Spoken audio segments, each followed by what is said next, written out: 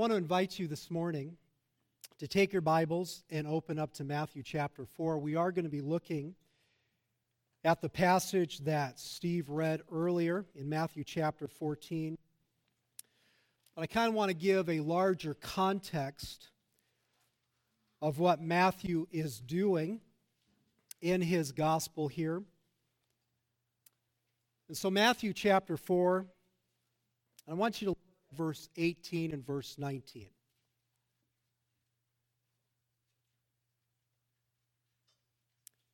Matthew chapter 4, verse 18 says this: "And Jesus, walking by the Sea of Galilee, saw two brethren, Simon called Peter, and Andrew his brother, casting a net into the sea, for they were fishers."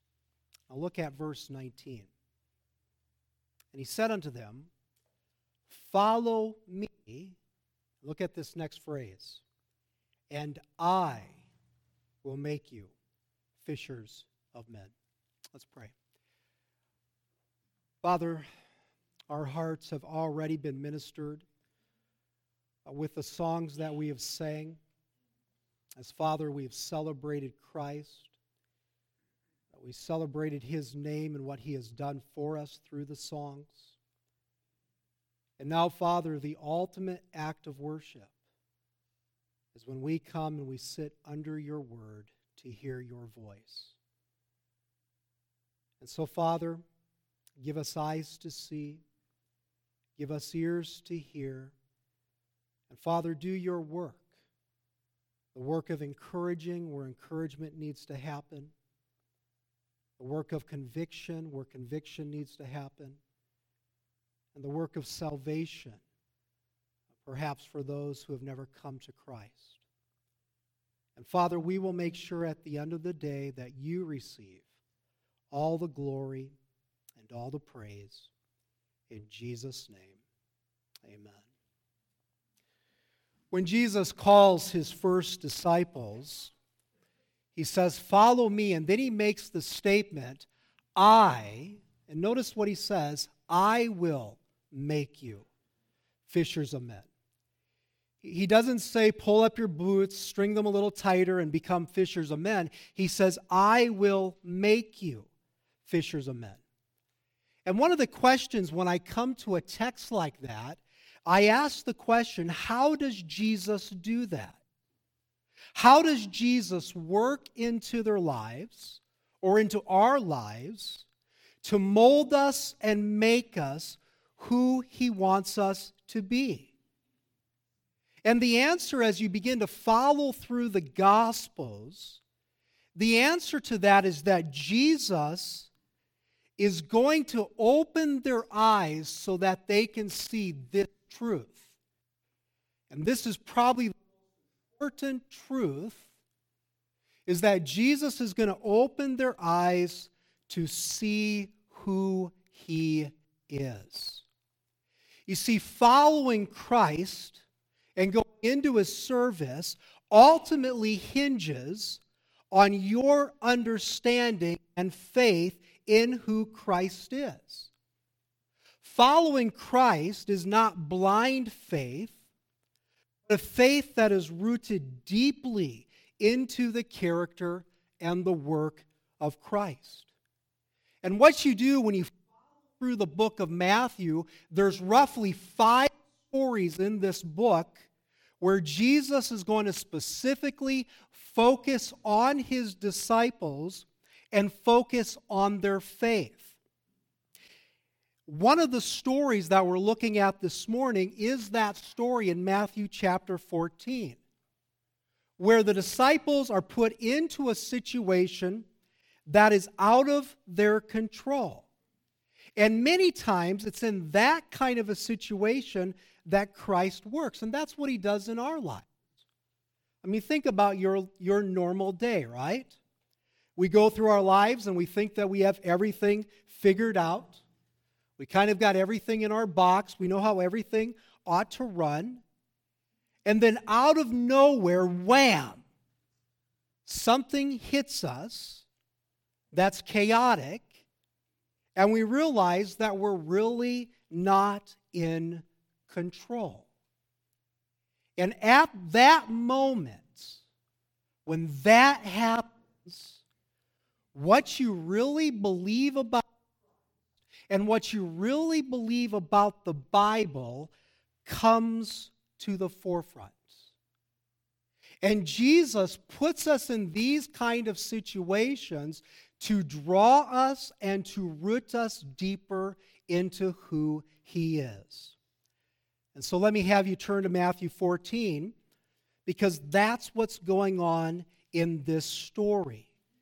The disciples are caught in a storm, and through that storm, Jesus is going to help them to understand who He is. Now let's look, how does Jesus work in their lives through the storms? First, notice that Christ willed them into the storm. He put them into the storm. Look at verse 22 with me, if you would. It says this, "And straightway Jesus constrained His disciples into a ship, and to go before Him unto the other side, while He sent the multitude away." Note that the story actually begins with a sense of urgency. The word constrained is actually very strong in the Greek language. It's got the idea of to compel or to throw into. Jesus is compelling and constraining His disciples into the boat, and then He sends all the multitude away. Now here's a question. Why the urgency? Well, notice what has just happened in the story. Remember, about a year ago, there was this great message preached from this pulpit. At least I think it was a great message. I'm the one that preached it, by the way. It was on the feeding of the 5,000. That's what Jesus has just done. He has just finished feeding the 5,000, and I think John gives us a little bit of help on this account, because after He got done feeding the 5,000, remember what the multitude wanted to do in John's account in John 6? They wanted to come and take Jesus by force and make Him king. Now, I think you can understand a little bit of what's going on in their minds, right? I mean, here's Susan, here's Mikey. They've been kind of watching Jesus at a glance from a distance. And they're kind of watching Him, and they're going, this guy, He can heal. This guy, He can cast out demons. I mean, He gives free food. We just ate of bread and fish. Perhaps, and this is how John gives it, perhaps this is the guy that is talked about in the Old Testament, this prophet who's going to come and deliver us. And I bet if He becomes king, He can deliver us from those horrible Romans and bring back the glory days of King David and King Solomon. And so you can just imagine, as that murmur is going around, as the thoughts are going, and probably even the disciples are getting wrapped up into that thinking also. And so what does Jesus do? He compels them, constrains them to get into the boat. Why? Because the disciples have to learn is that the king that God is given to them isn't one who rides into Jerusalem on a white steed or a white stallion to sit on a throne, but a king who comes riding on a donkey to go to a cross. The followers of this king are not those who reign at this time, but are those who take up the cross and follow Him. I mean, everyone wants a king that will make life easy, right? I mean, you can just see that even in our nation. Give us one who gives us freedom. Give us one who gives us free money. Give us one who can provide. But to follow this king, Jesus, means to put a trust in Him and whom the world despises and the world rejects. It is the one to have him reign over you in every area of your life when the world around you cries out for freedom and anarchy. I mean, today, if you start talking about how Christ reigns over you, and he reigns over your finances, he reigns over your family, he reigns over your sex life, he reigns over your identity, whether you're a male or a female. You start talking about that today into today's contemporary world, you will be termed with all hateful kinds of descriptions. You're a bigot, you're prejudiced, you're racist. But that's what it means to follow this kind of a king. I lovingly obey him, and I follow him no matter where he leads.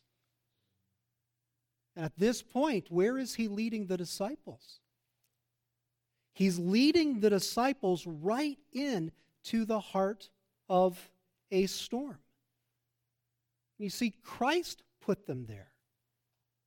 There's an idea out there that if you follow Christ, you'll never face hardships, you'll never face hurts. But if you follow Christ, you will have wealth, you will have health, and you will have prosperity. And folks, that is so foreign to the Bible. You who follow me will suffer, Christ says.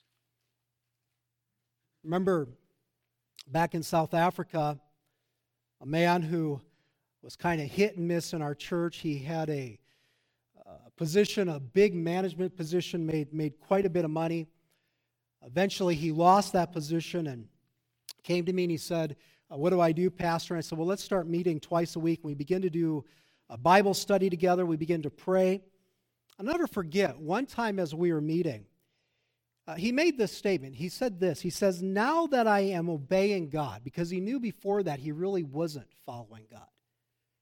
He said, but now that I'm obeying God, I know that he is going to bless me with another high-paying job. And I looked at him and I said, really? I said, but what if he doesn't bless you with that? What if you're in the car and you're riding with your family and all of a sudden you're in a horrible accident and one of your family members is tragically injured or killed? I said, will you still follow him? Because that's what Christ calls us to. It's a taking up the cross. It's not following him when things are good, and then when things get bad, go, well, I guess I'm done with that journey. No, it's following him into the heart of the storm. And if we're not careful, we can fall into that kind of thinking. And so Jesus wills them into this storm, but then notice what Jesus does. Look at verse 23. It says, and when he sent the multitudes away, he went up into a mountain apart to pray, and when the evening was come, he was there alone. Notice twice in the text, we are told that Jesus is alone, and what does he do? He spends time praying. I don't want to spend a lot of time on this. I'll let you maybe draw some of the application for your own personal life, but here's just an application for me. If Jesus, the God-man, felt the need to spend much time in prayer, why do I think I don't need to pray? If Jesus, as busy as he was, felt that he needed to spend early hours or late hours rising to pray, why do I not think I need to pray? I think later on, or actually earlier on in this story, but I think later on, when you get to the Gospel of Luke, this is what the disciples see, and they say, well, Jesus does something that we don't often do. So they come to him and say, teach us to pray. Now in Mark's account, which I think is very helpful, In Mark's account of this, we are told that while Jesus prayed, he was watching the disciples in the storm. I think it's a beautiful picture of the intercessory work of Christ. As he's praying, his eye is on the disciples, his eye is on us, and his eye is on the Father. And what a beautiful example. And I think when you get to the book of Hebrews, what is Jesus doing today? His eye is on you, and his eye is on the Father while he prays for you. So Jesus, who willed them into the storm, understands where they're at, but he takes the time to spend with his Father even in the midst of that. And so Jesus willed them into the storm. Secondly, Christ controls the timing of the storm. So he wills them, and now he controls the timing. Look at verse 24. It says, but the ship was now. So here's Jesus praying, and then you have that little word, verse 24, but or now. It's a sharp contrast. Why Jesus is in the mountain, communion with the Father. Where are the disciples? But the ship was now in the midst of the sea, tossed with waves, for the wind was contrary. Just to give you a little idea of the Sea of Galilee there, the Sea of Galilee is 700 feet below sea level. But the hills around, the hills where Jesus was at, is 1,400 feet above sea level. So it's a 2,100-foot drop. And when a little wind or a storm would go through and sink into that valley, it would really begin to churn up those waters, somewhat like if you took a small bowl and just got the water whipping, or sometimes like what my kids do in our small swimming pool. That's what's happening in this little Sea of Galilee. So the storm comes and the waters begin to churn. So what are some of the characteristics of the storm that they're going through? It's chaotic. They're uncertain. They don't know what's going to happen. They're out in the midst of the sea, rolling for as hard as they could. There's unpredictability. It's violent. Think of the sea. It's deceptive. It's dark. You can't see very far below the surface. It's a place of mystery because it hides what's underneath. In fact, in the Bible, the sea is generally used in a negative image. Nothing good comes from the sea. We lived on the ocean, and I think one of the stupidest things I've ever did was watch a video on YouTube of cameras about 3 feet in the ocean where people were walking, and they showed all of these sharks going right by. I say it wasn't very smart for me to do that living on the ocean, but it's mysterious. And so here they are. They're in this sea, a place of violence, and they're rolling. And so imagine as they're doing this, what state do you think the disciples are in? We'll see this in a moment, but by the time Christ comes to them, it's already early in the morning. They are tired. We'll find in a second they're fearful. They have no control. There's a sense of uncertainty. They're alone. Jesus isn't with them. And they're straining against the oars and probably feeling that their work is futile. And in a moment, they're going to think they see a spirit, and they're going to be terrified. You ever been in a storm like that? You ever seen maybe a real storm? Remember the year right before we left South Africa, we got what's called these bergwinds. Very hot winds that come through, and we had had a drought for a number of months, and this bergwind came through.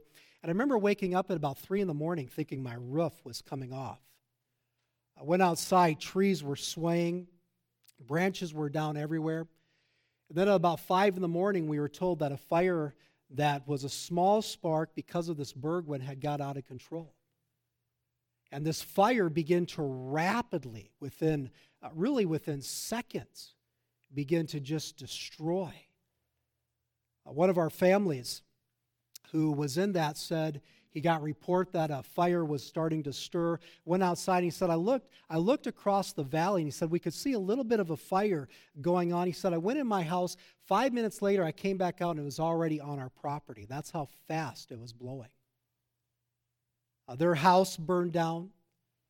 A number of people have died. Whole cities. The city of Neisner, where we lived, was evacuated. Thousands of people.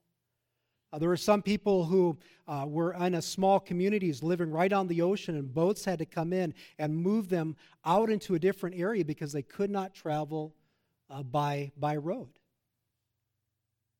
And that destroyed. Well, that's what a storm. Well, maybe you've gone through it not physically, but maybe you've gone through some kind of storm. Loss of a loved one. Think of this last year, I was telling someone, I said, I pray that we lose no one else. This last year in our church has been hard. Sicknesses, coronavirus, and all of a sudden these storms that are chaotic hit us. We get tired. We feel like we have no control. We oftentimes feel alone. And I want you to notice, how long did this go on? Look at verse 25. And it says, in the fourth watch, in the fourth watch of the night.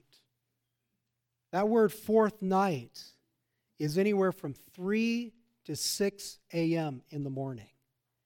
I want you just to think about this for a moment. If Jesus sent the multitudes away, when we lived in Zambia, no electricity many times. It was already dark by 8:30. We had to have candles, or maybe we had a small little battery that would power some kind of a lamp. But usually by 8:30, it was already dark. We would be going to bed around 8:30. And I don't know if it was that dark at that time, but let's just suppose that Jesus sent the multitude after feeding them at 8 o'clock or 9 o'clock, and now it's 3 or 4 or 5 or 6 in the morning. How long did he let this go on? He's up in the mountains, 6, 7, 8, 9 hours.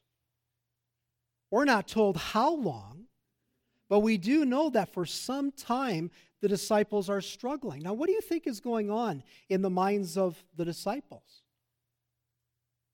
When you're going through trials, when you're going through the storms, what goes on in your mind? Why is this happening? Where's Jesus? Why did he tell us to get into this boat? Didn't he know? I mean, the last time we were in a storm, he was asleep. He got up, he made one phrase, one statement, and the storm ceased. Where is he? Doesn't he care? I don't know what they're thinking, but I know that's the thoughts that come to my mind at times. And so why does Jesus allow them to go through the chaos of the storm for so long? Again, I think Mark helps us. Mark has a little statement at the end of this story. And the statement is this: they did not consider the miracle of the loaves. In essence, they did not understand the feeding of the 5,000. They didn't put 2 and 2 together. Who is Jesus? They didn't consider who this one was who could create bread or multiply bread and multiply fish. They didn't consider that. They didn't take the time to ponder that. They wanted to make him king. And so right after that story, Jesus allows them to go through the chaos of the storm to allow them to consider and ponder who he truly is. And that brings us to our last point. Jesus comes to them on the storm. Jesus comes to them on the storm. Look at verse 25. And in the fourth watch of the night, what did Jesus do? He went unto them walking on the sea. Now, do you think they expected him to come like that? You think they expected to see this guy kind of just sitting out there, just kind of riding the waves, going off? What is Jesus signifying by that? Here's the chaos of the storm. Here's the sea and the waves raging. And yet, what's Jesus doing? He's walking on top of it. In the chaos of the storm, who controls the storm? Who's above the storm? Who can't be touched if he chooses not to by the storm? Which, by the way, just make the connection to the cross. Did Jesus have to die? I mean, he could have chose to override that, couldn't he? He's got control. So here he is. He's walking on top of it. And what are their reactions? Verse 26, and when the disciples saw him walking on the sea, they were troubled, saying, "It is a spirit," and they cried out for fear. They were fearful because they thought it was a spirit. And by the way, that was very common in their thinking, is that when a spirit from the realm of the dead, which was notable on the sea, stories would go through the fishermen of stories of spirits on the sea, and it meant that death was coming. And so you can imagine they've come to the end of themselves. This is the end. We're dead. Here's a spirit. And at that moment, what does Jesus do? He says in verse 27, "But straightway Jesus spake unto them, saying, Be of good cheer. It is I. Be not afraid." Jesus says, "Be of good cheer," and actually the better translation is, "Be of good cheer, I am." It's the I am statement that Christ uses. And for you who are astute, know your Old Testament already, you're making a connection to the I am, to the name that God gave Moses back in Exodus 3:14. What is Jesus saying? Jesus of the New Testament, who controls the chaos of the sea, is connected to the God of the Old Testament. And perhaps the disciples, as they pondered this later on, were thinking back to Job, where Job is speaking in Job 9:8, and he says this about God: "He alone spreads out the heavens and treadeth upon the waves of the sea." And so the disciples see him walking on the water. He has power over it. And he says, "Be of good cheer. Be of courage." I want you to notice something, and I don't have time to press this. Notice that he says, "Be of good cheer," but the storm has not ended. You know, storm's ending, okay, now you can be of good cheer. No, the storm is still raging. Why can they be of good cheer? Because who's with them in the midst of the storm? It's Christ. I think that's important. Christ doesn't always stop the storm. He doesn't always make the peace in that storm or bring peace to the storm.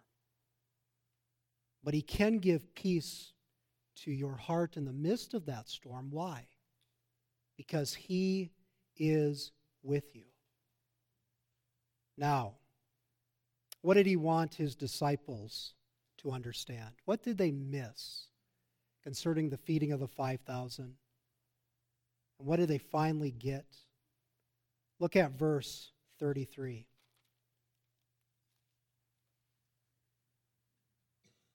It says in verse 33, "Then they that were in the ship came and worshiped him, saying," of what?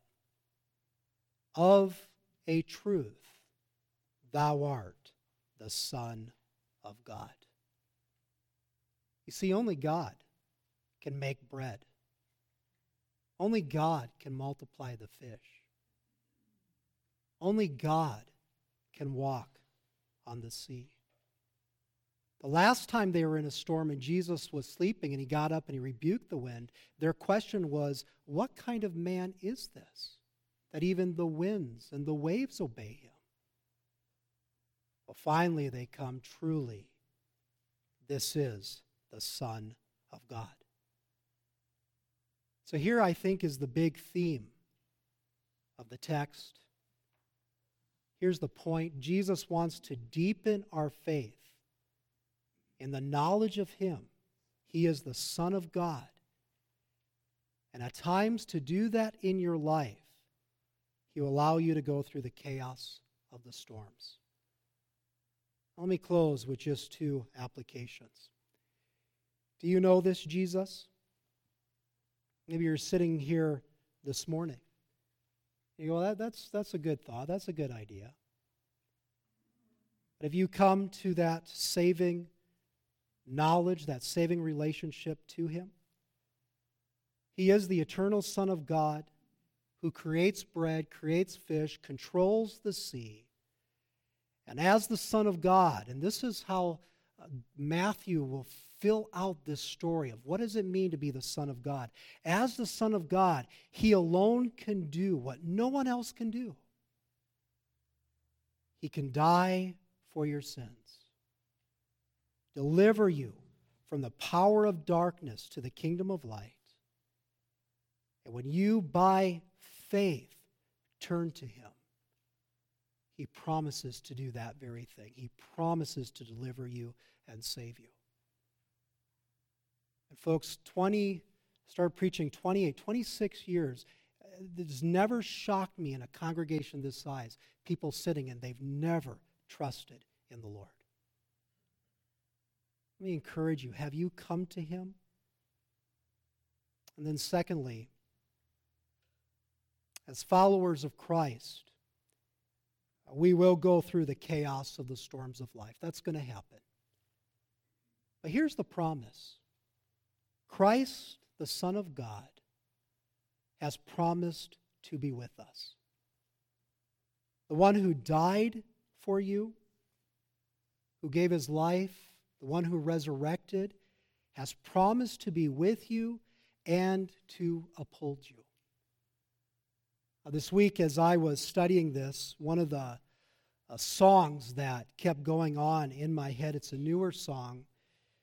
It's a song that says, I will hold you fast, or he will hold you fast. And the last stanza, I think, really captures the message of the gospel. And I think captures this picture. And the song, the last stanza says this, for my life he bled and died. Christ will hold me fast. Justice has been satisfied. He will hold me fast. Raised with him to endless life, he will hold me fast. Till our faith is turned to sight, when he comes at last. He will hold me fast. He will hold me fast. Why? For my Savior loves me so. He will hold me fast. Let's pray. Father, thank you for this morning. Thank you, Father, for sending your Son and revealing to us that he is the Son of God who came to die on a cruel cross to do what we could never do for ourselves, to deliver us from our sins. And Father, I don't know what storms we're going through. Father, I pray that we would anchor deeply and be rooted deeply into who Christ is. We love you, we praise you, and we thank you in Jesus' name.